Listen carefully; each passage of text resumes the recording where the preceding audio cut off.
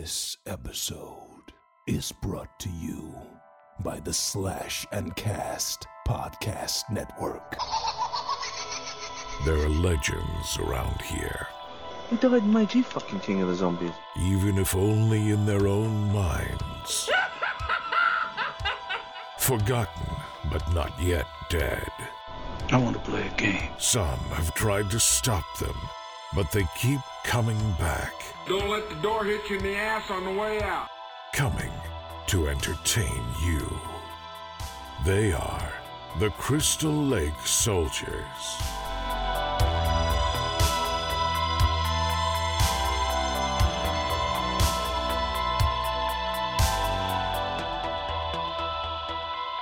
Welcome back to the Crystal Lake Soldiers podcast. My name is Isaiah. Bailey is not with us this week. He was supposed to be on this Halloween 4 review, but his computer decided to take a crap on him. So instead, I've got Andy joining me from Dead in Santa Clara. How are you doing this week, sir? Yo, Isaiah, what's up, brother? Thanks for having me on, man. This is going to be a lot of fun. And this isn't the only Halloween movie we're actually going to talk about, so I'm excited, man. Oh, no. Halloween 6 is going to be coming up here, and that's going to be a lot of fun. The curse, Isaiah! that movie's a lot of fun for me. It's actually kind of a guilty pleasure of mine, but we'll talk about that here in a couple weeks. Yeah, with that one. But we are talking Halloween 4 this week, and if you're joining us for this week's episode, if you haven't listened to the last few weeks, we are doing a Halloween retrospective series leading up to and including a review of Halloween Kills when that gets released in the middle of October. So we are thoroughly covered all the way until November with nothing but Halloween reviews, and so I'm super excited. I've been wanting to do this for a while. Was going to do this last year up until obviously COVID happened, and the movie got delayed. So super excited for this. But before we get into talking about Halloween 4, though, what have you been up to lately? I know you've had a lot going on, and it's been a little bit since I've talked to you because I've just been so fucking busy myself. Yeah, life does that, doesn't it, brother? It certainly fucking does. It does. Yeah, I've because I do the I've been man. We've dropped on Dead in Santa Carla, our horror pod. All of us are part of the Slash and Cast Podcast Network, and Brian and I have man. We've dropped over 100. I think we just dropped episode 136, I think 135. I'm losing track, but wow, yeah. So I'm doing that still and having a blast doing that. But it's just been that's just one small part of working in digital media and content creation and stuff. I was able to. I'm from Cleveland originally. I live in Vegas now, but I grew up a huge Cleveland Browns fan, and I was able to get a job with the world's largest independently owned Browns publication. To help expand their digital media and launch a Twitch channel. And we just launched that July 26th. So we're not even a full 30 days into it, but it's going really well so far. And it's been taking up a lot of my time. I can only fucking imagine. It's just going to get more nuts. Dude, the season hasn't even started yet, for God's sakes. Like once the season starts, it's going to be bedlam, but, right. But yeah, it's been a fun experience so far. So I've been busy with that, but I've been great, man.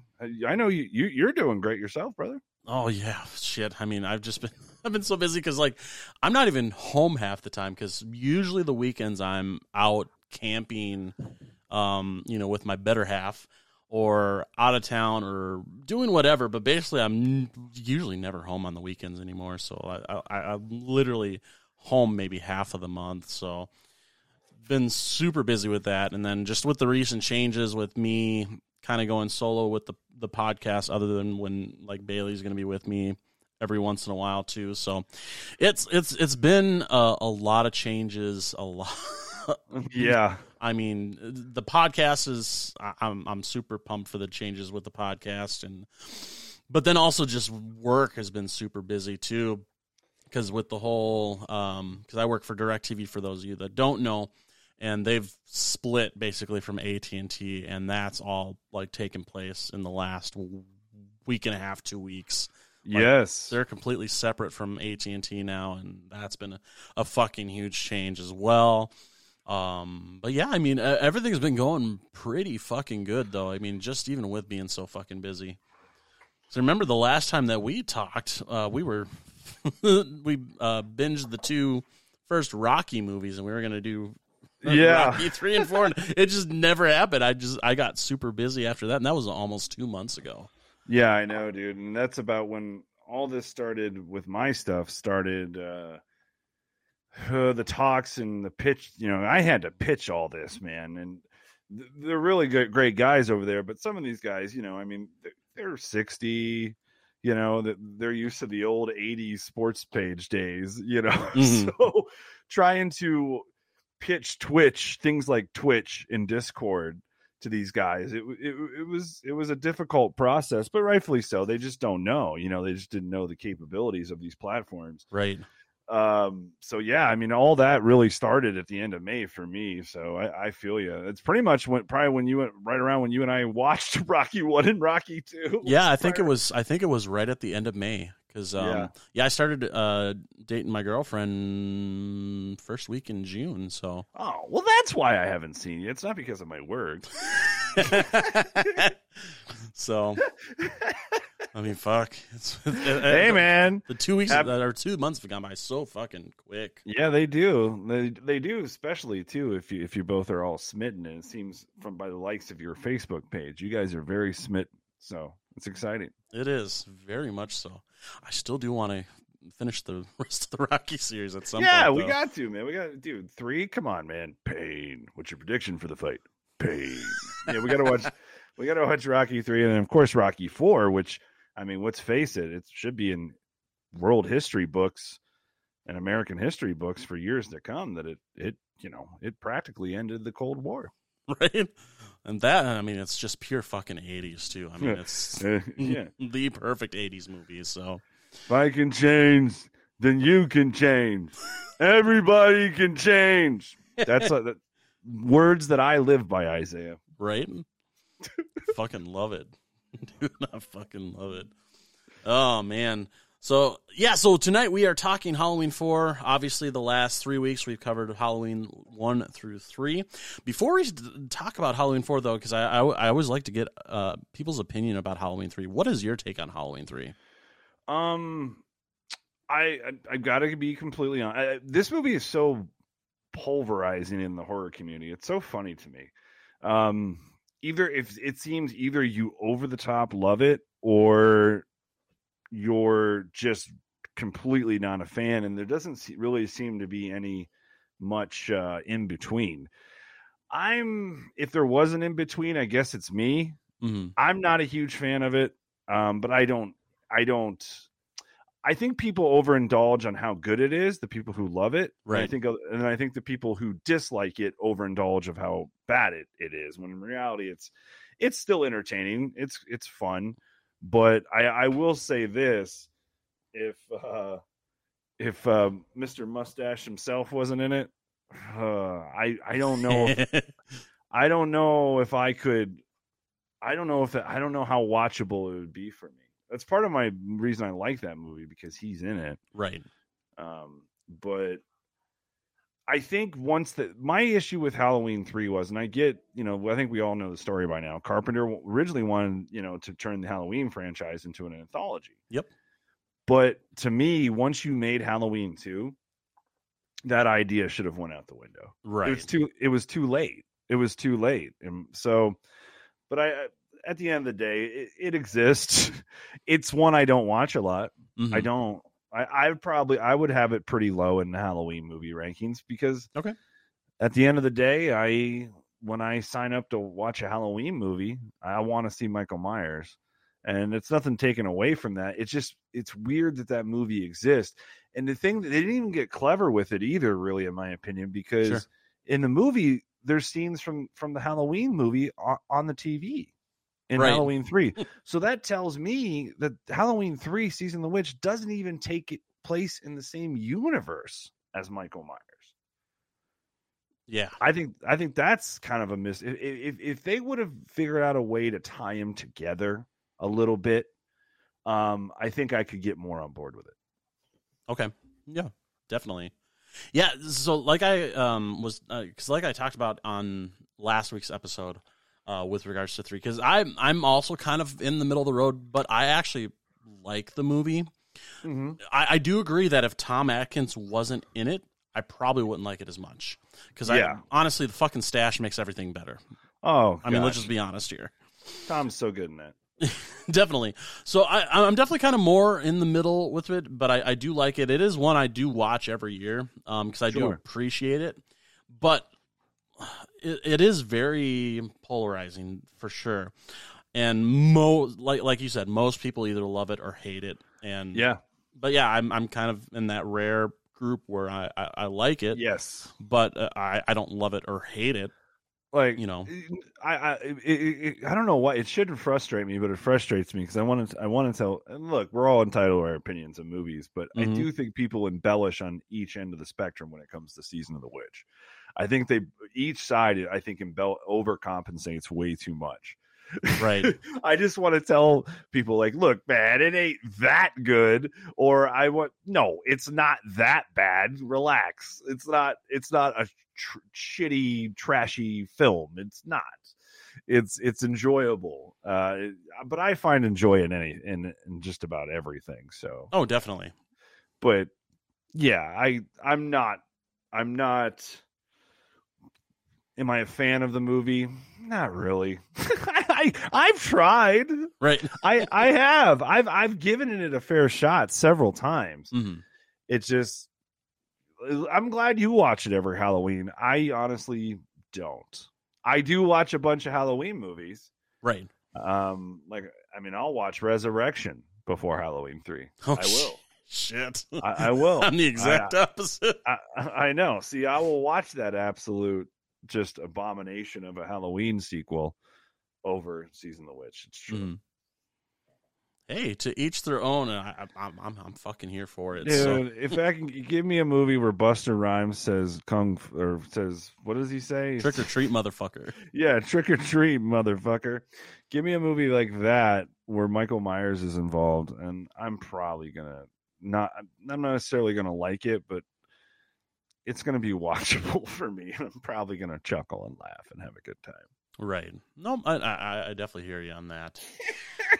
And because like I do have my set Halloween movies that I do watch during the season and everything, because usually that goes from 1 through 6, and then I usually skip 7 and 8 and the Rob Zombie ones. Sometimes I'll watch the first Rob Zombie one, but not usually often. And then now, obviously, 2018, because that's my favorite sequel of the whole series. So same. Halloween 2 and 4 were my 2 favorite sequels before Halloween 2018 came out. Right. Definitely. I'm right there with you on that one. I'm in the minority of this one. I know Riley from Slash and Cast loves it, and a lot of people do. And it came out when I was in high school. You'd think I'd love it, but I've never really been a huge H2O fan either. See, the H2O has nostalgia for me because it was the first one I got to see in the movie theater, and actually it was the first horror movie I got to see in the movie theater. Gotcha. So that's where a lot of the nostalgia for me is, and that's why I do like it. But at the same time, it's too much like Scream for me, you know? Oh yeah, and I love Kevin Williamson, who helped develop that and produce that. And Steve Miner directed it. Friday 2 and Friday 3 and House, Lake Placid. Right. he's had some fun films. So, but I was never on board with what they did with the Laurie Strode character. Yes, the final act's great. Yes. I love that. It's very cool.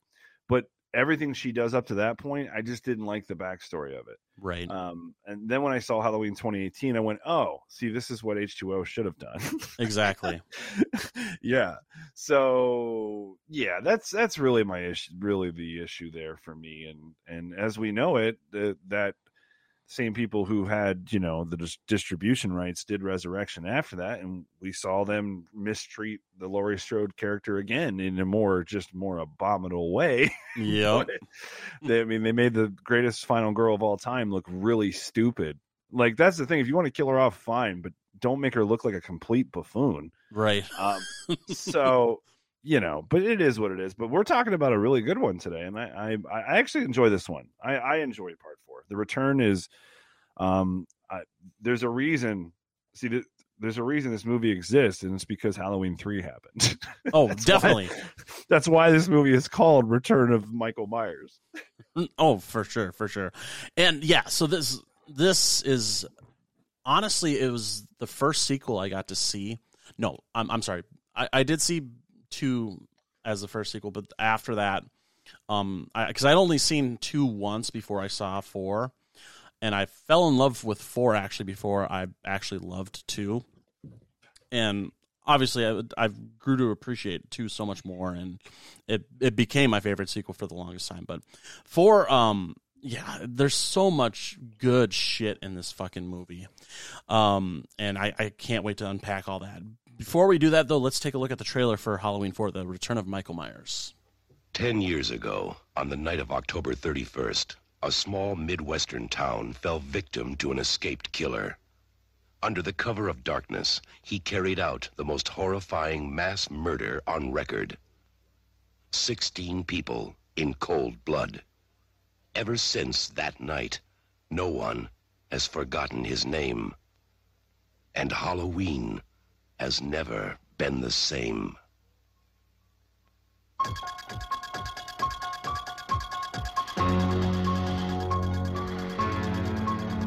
Now, Michael Myers has come home. He has returned for one more night of unholy terror. Michael! Somebody help me! He's here to kill that little girl and anybody who gets in his way. Oh, God! Who's gonna be next?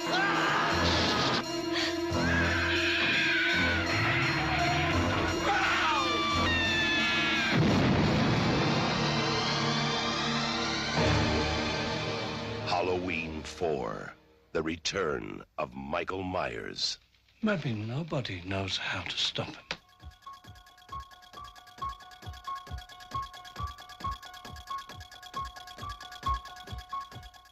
All right, so Halloween 4 was released on October 21st, 1988, so quite a few years after Halloween 3, but obviously Halloween 3 didn't have a great critical reception at all, and so it kind of went dormant for a few years. And yeah, this movie, obviously, because it went back to the Michael Myers storyline, it brought back Donald Pleasance, which was great to see him back in that character, which was fucking phenomenal. You also have Ellie Cornell as Rachel in this, and then obviously introducing Danielle Harris as Jamie Lloyd, and that character became kind of a part of this whole arc over the next 3 movies. It's with this movie, they had a budget of about $5 million, so it's been increasing over the last few movies, but it didn't make much money. It only made about $17 million, and almost half of that was over the fucking opening weekend. So it wasn't a big moneymaker, but honestly, the quality of this movie is so much better than Halloween 3. Yeah, and for what it's worth, this has one of the best opening credits and openings of any Halloween movie. I love it. For sure. They fucking captured kind of the essence of Halloween, I feel, with that opening title sequence. So even more so than the classic OG. I mean, the classic OG, they filmed that in Pasadena, California, and had to continuously pick up leaves that they painted, fake leaves that they painted throughout shooting it. You can see right away, like, they get you right into it. And like I said before we hopped into this, is, this movie is called Return of Michael Myers because of part 3. They wanted to make it very clear that Michael Myers was back, and the Halloween movies that people loved were back, because this was the 7 years since we saw Michael. Part 2 came out in 81. Yep. So I think they were very conscientious of capturing those first two movies, and they even went above and beyond with the ambiance and the set, just the setting of everything. It really does capture it, like you said. Oh, definitely. And I do love that Mustafa Akkad was very adamant about bringing the series back to being centered around Michael Myers, because right. And thank God bless him for that, because we wouldn't have gotten because obviously, Carpenter wanted to do the whole anthology thing, and there's nothing wrong with the whole anthology thing, but like you had said, once they made part 2, they should have never broken away from the Michael Myers story. No. Once you saw those returns, why would you? Exactly. So yeah, Akkad wanted to make it all about Michael Myers again, and actually originally Deborah Hill and Carpenter were both on board for helping to kind of produce and write but then Akkad ended up rejecting the script because he called it too cerebral, and so then they ended up selling off basically their stock in the Halloween title and story and everything, and sold it to Akkad, and that's when they ended up bringing on the director Dwight H. Little, because originally Carpenter wanted fucking Joe Dante to direct this, which would have been fucking awesome. I mean, I don't even know how else to put it. If Dante would have directed this, it would have been fucking phenomenal.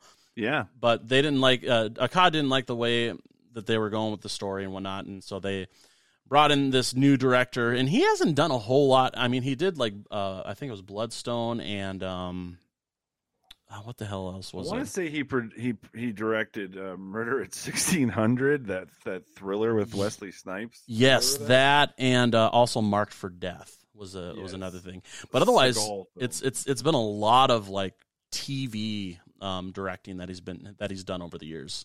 Sure. So they brought him in. They brought in a new writer in Alan B. McElroy, and one of the coolest things regarding this whole kind of how 4 was produced is he wrote that fucking script in 11 days to beat the fucking writer strike that was coming up. Yes, that is true. Concept and full script was done within 11 days. He had it done like mere hours before the strike actually happened, that feat is fucking phenomenal in itself, to have a whole movie written in that amount of time, because usually you're talking months of writing, but he fucking just locked himself in and got that fucker written. And honestly, it's one of the best stories in the franchise, in my opinion. I love the story of part 4, because there's no Laurie Strode in this one, so you had to develop and create another heroine or hero, that final girl, what have you, that the audience, everyone could get invested in. And Danielle Harris does that with flying colors in this, and as Jamie Lloyd, she's great. She's awesome, and I think the fact that she's a kid kind of is it adds a different dynamic to it, because I've always said this. I've said this on Santa Carla before too. When it involves children, it creates a different dynamic, because it makes it more suspenseful that way, because you're more concerned and invested in a child than maybe you would be in an adult. For sure. So it really helps build tension more. So I have a few complaints about this one, but for the most part, I enjoy this entry. Like I said, it was before Halloween 2018 showed up. This was my third favorite Halloween movie. Right. For sure. Oh, for sure. Speaking of like just complaints regarding the movie, just to kind of get my biggest thing with this movie out of the way, is I fucking hated that great value fucking looking Michael Myers mask, because it's so bad looking. I mean, it's kind of grown on me over the years where it's like okay now, but when you promote the movie and have on your poster the original mask, yes, and then you show this generic looking piece of shit, it kind of takes you back like, okay. It's absolutely shocking, and this that you just named, probably it's my biggest gripe in this movie. how the hell? I mean, look, man, I'm not an FX designer. I don't. These guys, the guy whoever created this mask, or whoever designed this mask, will probably forget more about filmmaking and special effects than I'll ever learn. Mm-hmm. But I don't know how you, like you just said, you put it on the cover, you know what it looks like. Yep. You had to have put them up side by side. What made you think that this was a good route to go? With what we got, this mask is terrible. And what makes it even worse, it gets even worse in part 5. That's the funny part. Yeah, it looks nothing like part 4, even though it's supposed to be the same fucking mask. It's so ridiculous. Like, oh my goodness. And this movie has a few gaffes. It's not this movie looks okay for the most part, but there's some things that happens that it's not the greatest. 5 really is where you really start to see the big drop off. Yeah, but it starts a little bit here with details, and those details definitely start with this mask design in this movie. It's fucking terrible. We'll just say it, and that's no disrespect. Whoever designed it, it's fine. It's probably not even truly your fault, but this is terrible. It's terrible, dude. It really is. Looks nothing like it. No. Oh my god. That's good. That's good. Well, now, even though the mask kind of sucked in this movie, the one thing I will say is that George P. Wilbur is probably my favorite Michael Myers. He's good.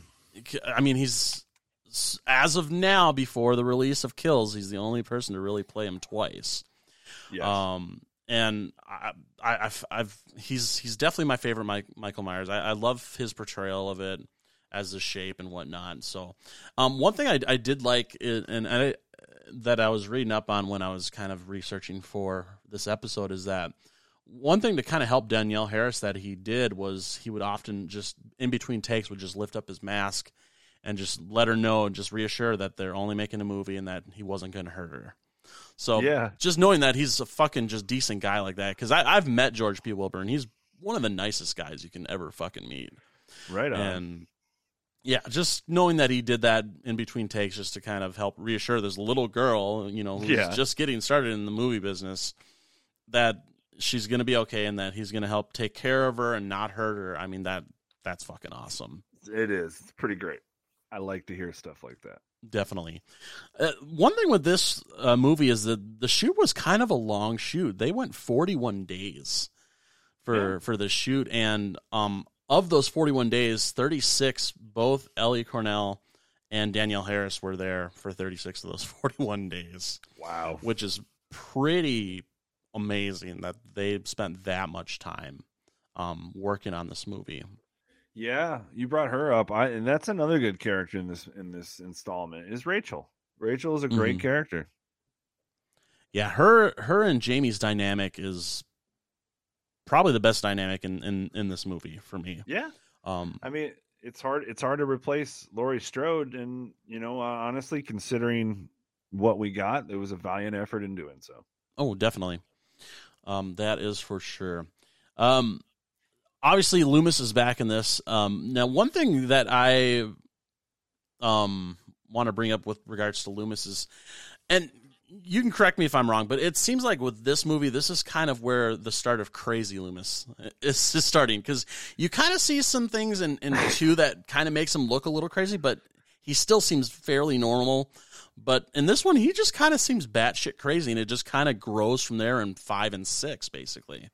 Yeah, it literally, if you go through Halloween 1, 2, 4, 5, and 6, all those movies have the great Donald Pleasence playing Dr. Sam Loomis. There is a slight progression in his craziness in each movie. like in Halloween 1, he just comes off as eccentric and intelligent, right? Yep. But eccentric, you're a little woo, you're a little woo.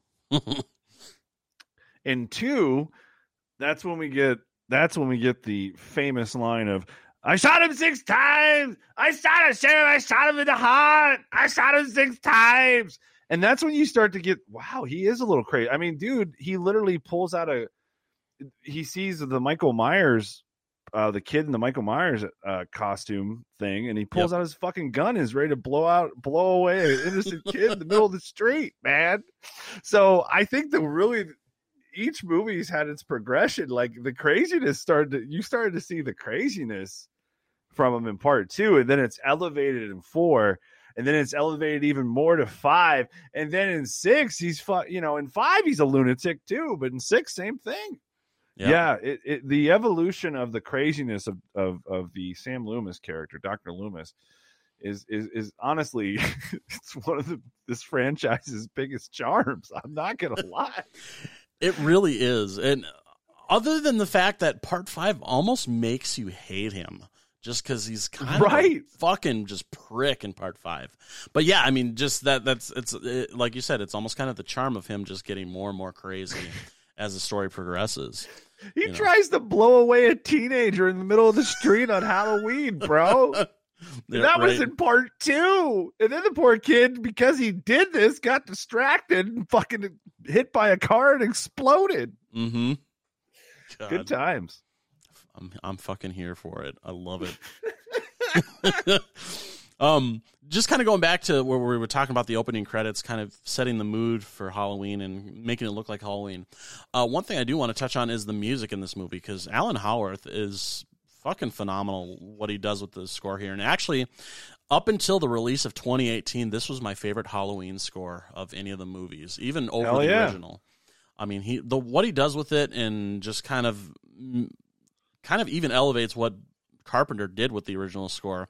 I just absolutely loved it. I mean, even that opening, just kind of ominous like music that he did over the opening credits was just really helped set the mood and kind of help get that whole Halloween kind of feel going. But then even just his rendition of the actual Halloween theme is great, and everything else that he like puts into it is so phenomenal in this movie. The score is really good in this. You're right. And it's one of the elements in this that they got right for sure. There's no doubt. I think they got that element right. The feel of it feeling like not only this holiday Halloween, it feels like that, but it feels like a Halloween movie too. Yep. And then I think it was really good casting choices with Daniel Harris and Ellie Cornell, and because they're both, like you said, the chemistry between these two is really great, and you really buy into it. Like if you're a fan of the first 2 Halloween movies, or the first 3 or whatever, the Michael Myers ones especially, and you just like horror in general, you're probably going to get invested in those 2 characters, that being Jamie Lloyd and Rachel. It's hard not to. They really squander that in part 5. Right. But in this one, they took full advantage of it, and it works to its benefit. Then you throw the great Donald Pleasence back into the mix with his return, because it's not only just Michael Myers' return. It's, I think it's safe to say people love Dr. Loomis. They do. Oh, for horror sure. fans fucking love Dr. Loomis. And the fact that he returned, I think, is kind of the icing on the cake for this movie. It wouldn't be the same without him. So this movie had a lot going for it. They got some things right. At the end of the day, is this like perfect cinema? No, nowhere near. However, if you were going to bring back Michael Myers and continue this franchise to its roots, this was a very, very solid attempt. That's the best way I could put it. For sure. Because honestly, with the end of part 2, I mean, how do you bring these characters back? And I think they did it in a halfway decent way. Because, I mean, honestly, both Loomis and Myers should have been dead, after 2. Absolutely. But obviously they bring Loomis back, and he's got the burns on his face and his hands. And Myers has been in a fucking coma for 10 years after being engulfed in flames and blown the fuck up. So I mean, it's a halfway decent way to help bring these characters back and just kind of show how strong Michael is and everything. And that's kind of where we start off. Is we start out at Ridgemont, where Myers has been in a coma for 10 years, and they're getting ready to transfer him and all that. And obviously he fucking escapes, and he hears about his living niece in Haddonfield, so that gives him the plot point to head back to Haddonfield to seek out his fucking niece to, kill her and, and everything, So they do a halfway decent job, and could they have maybe explained it better? I don't know, for how they survived, because honestly, they all, normal thinking, they should have been fucking dead. So, absolutely, and that's why Halloween 2018 went the smart route of just doing a direct sequel to the original. Yes. Exactly. I don't think it was wrong to do a sequel to part 2 because it was still pretty recent. Mm-hmm. And at the end of the day, part 2 is pretty good. Oh, for sure. Yeah. So it was a little too early on. It's a little different than 40 years later. Right.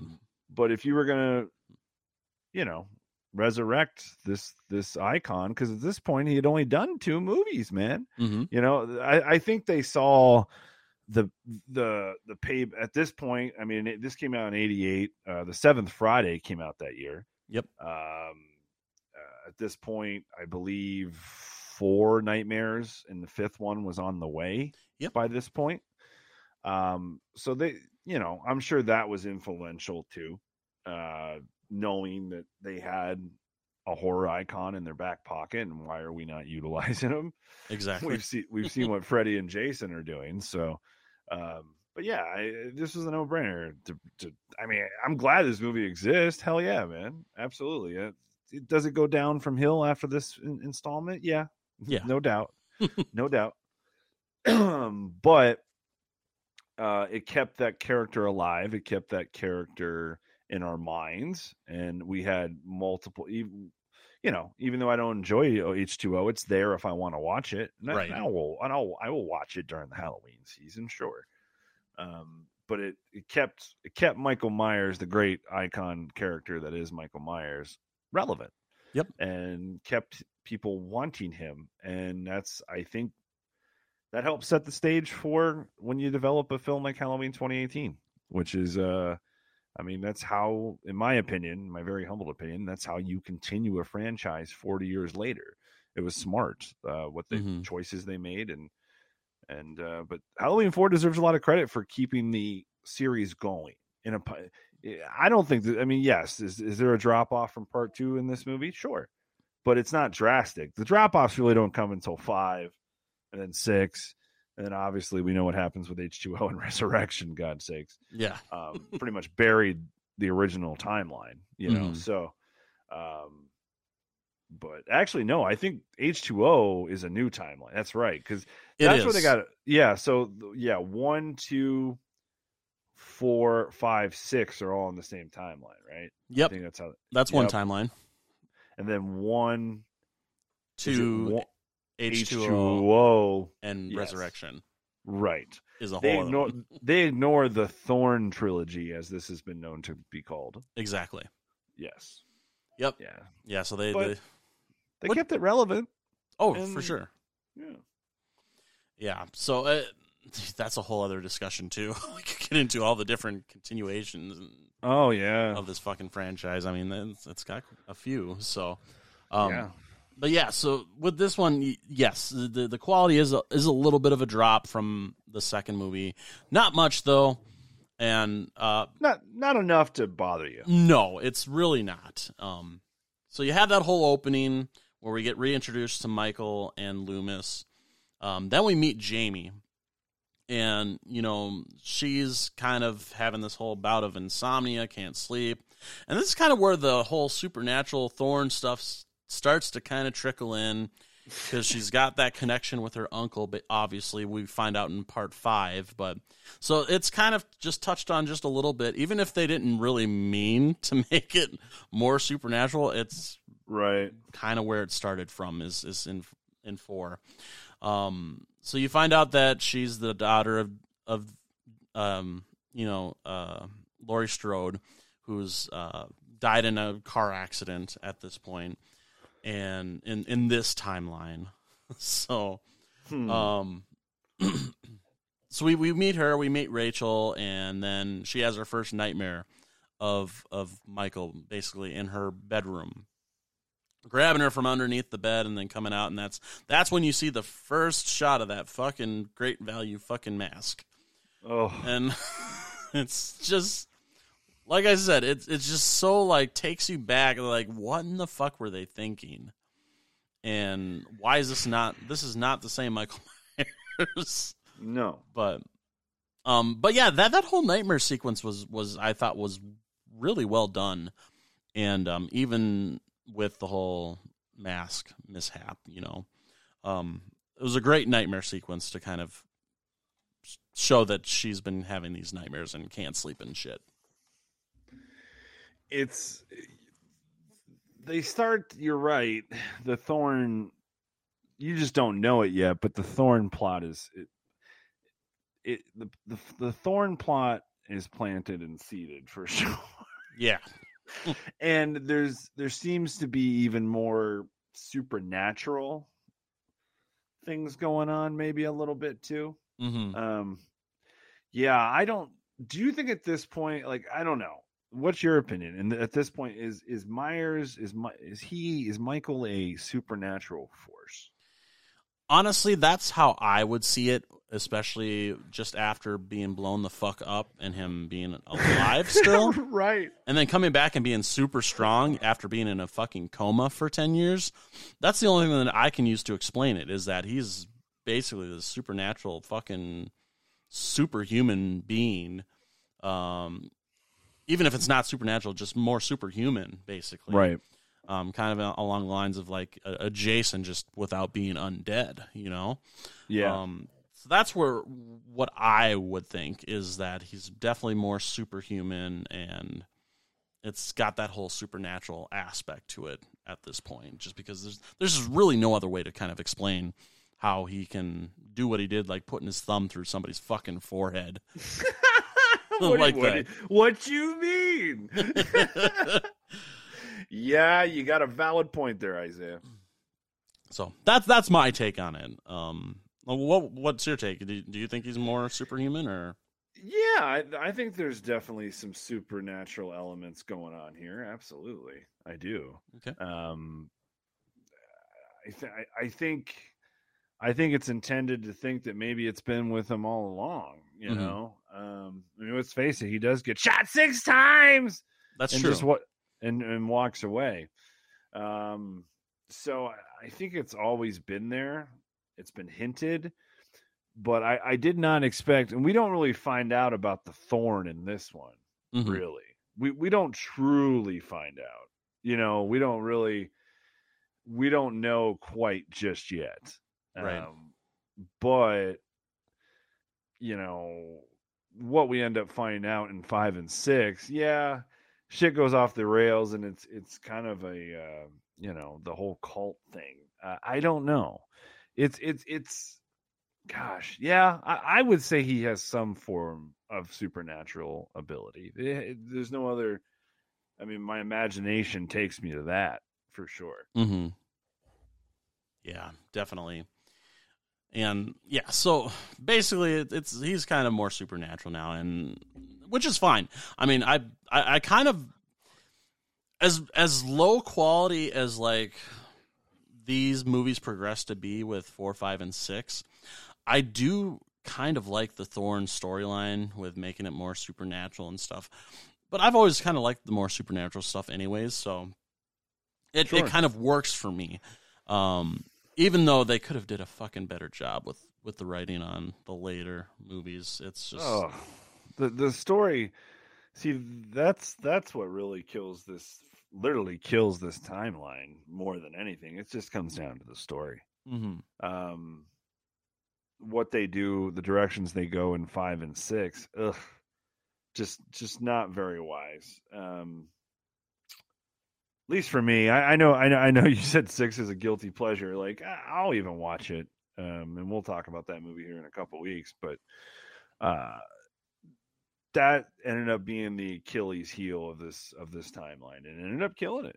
At the end of the day, they laid down a decent foundation with the Jamie Lloyd character and Rachel in this Part 4 installment, but they don't really build upon that very much. They take it a different direction. I mean, Daniel Harris is a big part of part 5, obviously, but we know what happens to Rachel, which just absolutely makes no sense to me. Right. But I think there was a missed opportunity after part 4. But at the end of the day, I think at this time, man, I don't think a lot of people knew how to make how to continue a franchise like this in a quality manner. I don't think we were there yet. Right. With certain maybe certain filmmakers that would do a franchise like this. I also think, technology too, obviously. Mm-hmm. I mean, you see what can happen years later when you get talented filmmakers and talented writers and Universal, a huge studio, and a really good story. You see what's happening with this new trilogy. Oh yeah. I would be stunned if you and I go watch Halloween Kills in October and we don't like it. I will be absolutely shocked. That'll be the shocker of the decade if I do not like that movie, bro. I would be absolutely crushed if I didn't like the movie. Yeah, I would be stunned and shocked. Because I just don't think that's going to happen. I think 2018, I think it just shows what happens when you have talented people writing and directing your material at the end of the day. And at the end of the day, it's a studio film too. Michael's getting the studio film treatment. You got Universal, that's huge. So I think that's kind of what happened here with this franchise and this timeline. Even though I do enjoy part 4, mm-hmm. They just didn't take advantage of part 4 and grow off part 4 after this. Right. Exactly. Nope. I would 100% agree with that.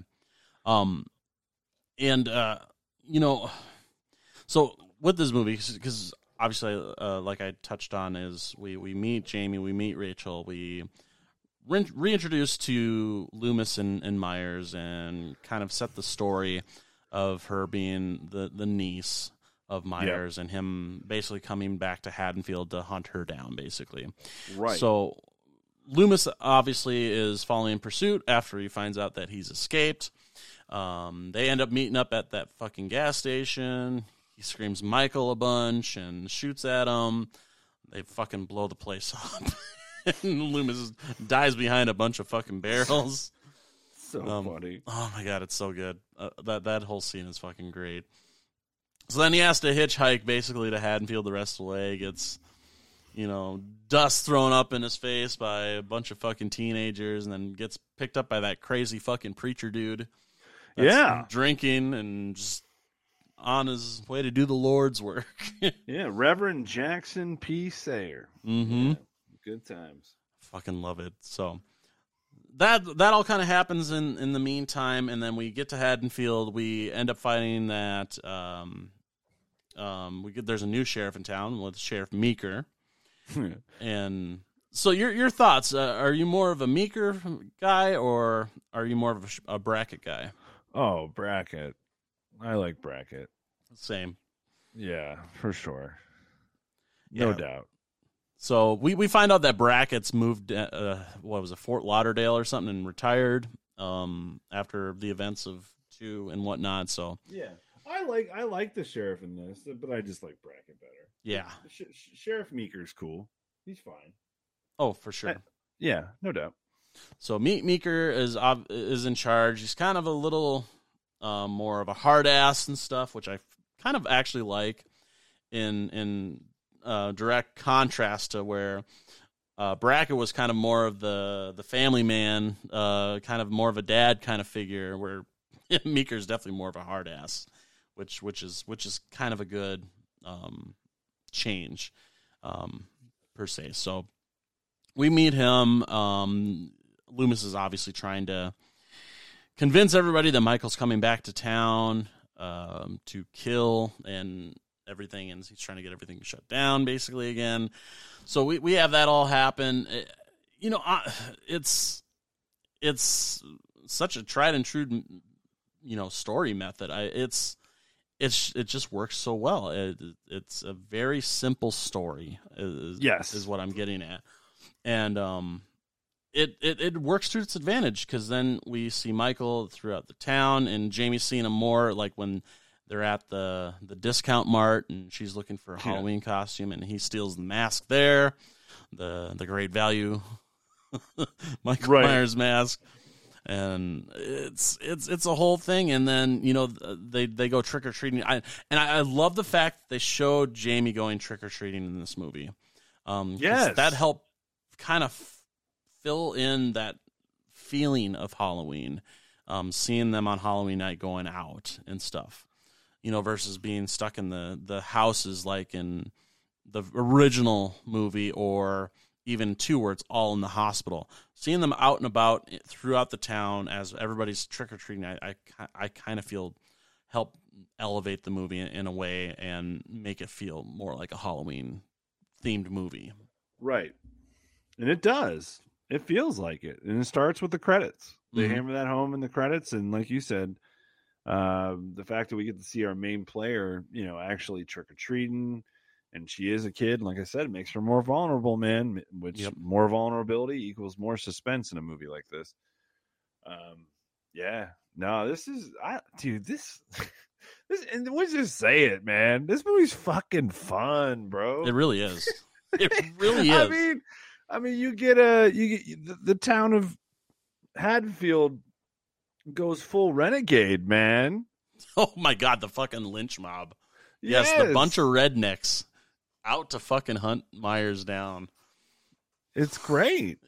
It's one of the highlights of the movie, honestly. Just seeing that group. And by the trailer from Kills, it looks like they took a page out of that element in this one. Yep. That's what it seems like. And which is cool. Oh, for sure. And so obviously you have the lynch mob that ends up happening once they find out that, oh, fuck, Loomis is right. Myers is back. Let's hunt this fucker down. Has there anyone in the history of cinema not get listened to enough other than Dr. Loomis? I don't think so. It's just like every movie, nobody fucking listens to him. Dude, for 5 movies he was in, the dude is literally just telling people what's up, and no one wants to listen to him ever. Nope. It's fucking ridiculous. Oh my God, it's just like, it's almost aggravating. It's extremely aggravating. Oh, Jesus. So the lynch mob thing happens. Before that, though, we have poor fucking Bucky just working at the fucking, just providing power to Haddonfield, just doing his fucking job, and he gets fucking taken out and takes out the whole fucking power grid. And rest in peace, Bucky. I mean, there was that meme that went out for the longest time about the never forget Bucky, murdered in the line of duty, keeping the lights burning in Haddonfield in Halloween 1988. I love that meme. It's so fucking good. So, Genius. The power outage kind of leads us into the third act where it's, taking place in Meeker's house, because once they find Jamie and Rachel, they, after they figure out, oh, Myers is here because we're a bunch of fucking idiots and we don't want to listen to the doctor that's been following the fucker the whole time, So they find Rachel and Jamie, they bring them to Meeker's house to kind of protect them, and they've got, police there, or at least some police there, and they've got the house locked down to make sure that Myers can't get in. But he did get in because he was sitting in the fucking backseat of the one police car and snuck his ass in. But I like how they kind of set up that whole last act of it with the power outage, and then, it's kind of like a hide and seek almost, Yeah, exactly. with that, which works really well, and it's very creepy, very atmospheric. Everything with that. That's probably my favorite part of the whole movie, is that last act from Meeker's house with Michael basically picking people off until they realize, oh shit, he's actually in here, to them leading up to, obviously, the very end. And so that all happens. Probably one of the best kills in the franchise happens where he stabs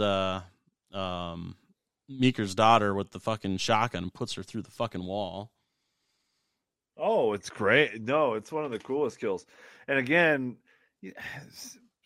some supernatural strength there. For sure. Yeah. That is for fucking sure. One thing that I wish they would have been able to do that they weren't able to do because of just budget reasons was Sheriff Meeker was originally supposed to die in the movie, and it was supposed to take place down in the basement, and then that the struggle was to start a fire in the basement, and then the whole house was supposed to be engulfed in flames, and so that whole chase scene with Rachel, Jamie, and the Shape on the roof was supposed to be surrounded by fire, basically, which would have been a fucking cool visual. That. It would have looked great. Mm-hmm. I mean, what we got was still good and was still suspenseful, but just adding that element of fire, that other sense of just danger, would have just elevated it so much more. So it definitely was a missed opportunity. If the budget would have been there, it would have been so fucking satisfying, honestly, with how that would have gone with that kind of side of things. But ultimately, it got us Meeker in part 5 then, because otherwise he would have died in 4. So. Yes. Yep. Absolutely. And then his deputies get to walk out of a house with more out of place sound effects than any movie I have ever seen in my life. Right? Oh my God. Yeah. Part 5 is a shit show. It really fucking is. Yeah. I mean, the quality and production really, you get a huge, probably, honestly, I would probably argue that part 6 has a more quality production than part 5. I would second that. I would honestly second that. And that's not saying that Curse is some fucking grand old production itself, but it's definitely of higher quality than part 5. Yeah. No, I would agree. I would definitely agree with that. So obviously they leave Meeker's house, and then you have the whole thing at the school where they run there to try to escape Myers, and you have the whole white hair mask fiasco in this, and that was like jolting as well, almost as bad as the reveal of the mask in the beginning of the movie. Right. But so that happens, and then they're trying to get the girls out of town after that, and then obviously Michael's holding on to the fucking bottom of the truck. And then we get our final scene.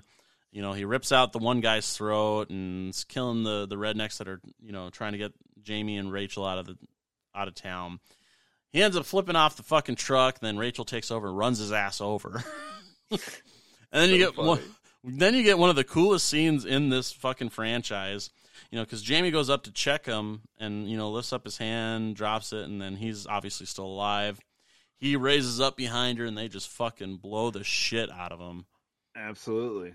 And he fucking falls in that mine shaft. It should have ended with that. No, Isaiah. He's got to float down a river and get taken in by some hermit who keeps him for a year. A full fucking year.